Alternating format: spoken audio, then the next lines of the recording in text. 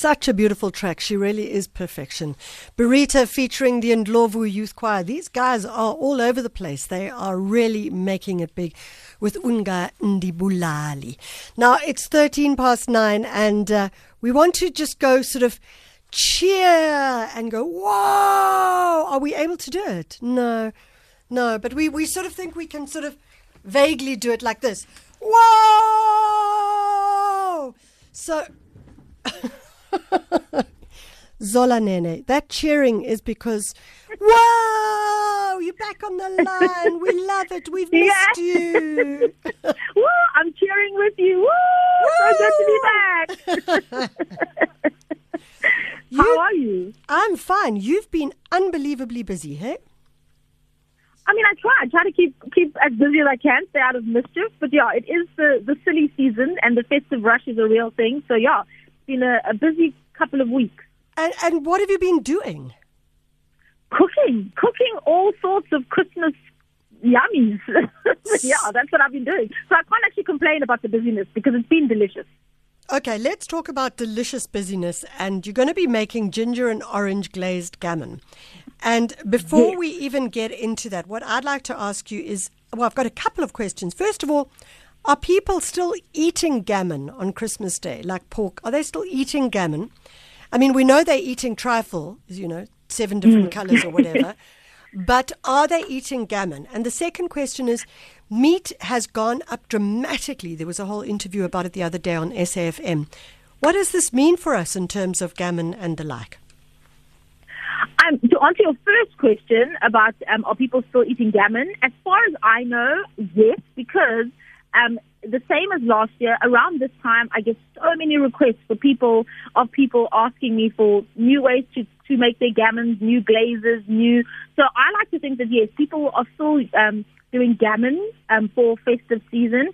I think also because gammon, out of all the roasts, so if you're choosing a roast for Christmas, I think gammon's probably the most affordable one.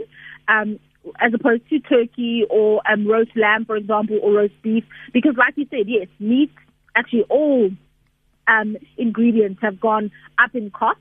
Yeah. So, I think people are trying to be cost effective. And I think that gammon is one of those that even a small gammon can go a really long way. So I think it is economical for a lot of people. Yeah. And I think that a lot of us are going to scale down for Christmas this year because I don't know about you, but my family is very greedy. We have every single roast, in years past. But, because of the economic climate, etc., I think that we're all reassessing what we're going to eat for Christmas and, you're looking at more affordable ways to celebrate.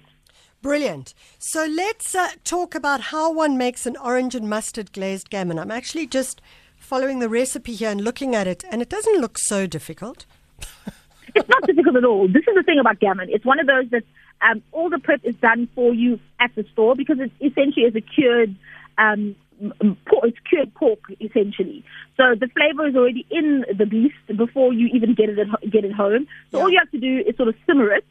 And you can add extra flavor. With the ginger and orange one, I simmer it in ginger beer, so 3 cups of ginger beer. So this recipe is for about a 2 kg gammon. I simmer it in 3 cups of ginger beer, topped up with 2 cups of water, an onion, which you just peel, quarter, and throw into the pot as well, 2 bay leaves, and a few sprigs of thyme. And of course, you can change up this mixture. Add orange juice instead of ginger beer. Add orange slices for a bit of citrus notes and change it up that way. Then all you do is simmer it for about an hour. So 2 kg gammon, boneless, will take about an hour to simmer. And what's great about gammon is you can do it the day before or get the prep done because, pressure of cooking on Christmas Day sometimes is a lot.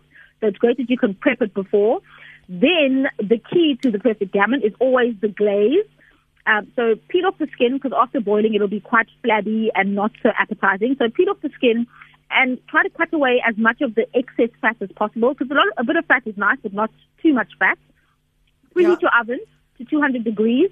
Then you can, for the orange and ginger one, so we boiled it in ginger beer, remember? So now we're going to do the orange glaze.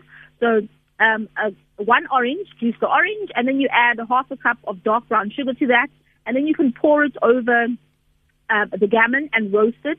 Of course, you can change up the glaze. I do a marmalade version as well now with marmalade jam, a bit of orange juice, and some chopped ginger as well. So you can change it up in so many different ways. You could do an apricot jam version. And then all you want to do is roast it in the oven for about 40 minutes, basting it every now and then, and you have the most delicious glazed gammon, sweet and sticky on the top, lovely and savory and salty because of the cure in the inside, a bit of a hint of ginger, delicious. Perfection. So, wait, Zola, I just want to ask you something quickly. You mentioned when we're going to put it in the pot, you mentioned 3 cups of water, 3 cups of ginger beer. Could you say 3 cups of ginger beer and 3 cups of orange juice? Absolutely, yes. More flavor, the better. Absolutely. Okay. But remember, the liquid that you boil it in is just a perfume because you don't actually drink the liquid. It's sort of it's just a perfuming of the gammon while you're boiling it. So absolutely, you can add cloves to that. You could add a few cinnamon sticks if you like a bit of cinnamon aroma to your gammon. Yeah. Add cardamom pods or any star anise, a bit of spice just to perfume it from the inside while it simmers. So yes, a combination of ginger beer and orange juice would be amazing. And so if you're giving ginger beer, for those of us who don't really like ginger beer, it wouldn't taste like all ginger beery? No. And it won't have the kwetsa either. So you're not going to get kwetsa attacks. Okay. But it does give like a hum of warm ginger. So the thing about ginger is it's got that warm spice about it. But no, it won't be crazy ginger flavor if you don't enjoy that flavor profile. Okay, we know people can go onto the website, and you've also tweeted it as well. I've retweeted it, but we're going to retweet it even further. Give us the deets again. Gammon recipes on my website, www.zolanene.com. And you can just search gammon in the recipes search engine, and it'll take you to both the gammon recipes as well as some festive sides if you're looking for some accompaniments for that gammon.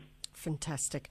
We absolutely love it, and we're delighted that, I'm looking at this and I'm thinking, I'm going to try this. Seriously, I'm going to try this. I might even try it this week. Please do. Brilliant. My beloved Zola, lovely to hear from you again, and I'm delighted that you've been cooking up a ferocious storm and making us all feel good just at the words of food. Thank you so much. Oh, I've missed you so much. It's good to be back. And I hope everyone tries it and enjoys the deliciousness. Try it out. That's Zola Nene. She's our chef extraordinaire, making a ginger and orange glazed gammon. You can go onto her website, and it's so super simple. You're just boiling up the gammon, simmering it in a bit of orange juice and ginger, and then of course you are making sure that you get a beautiful glaze on top as well. It's 9:20.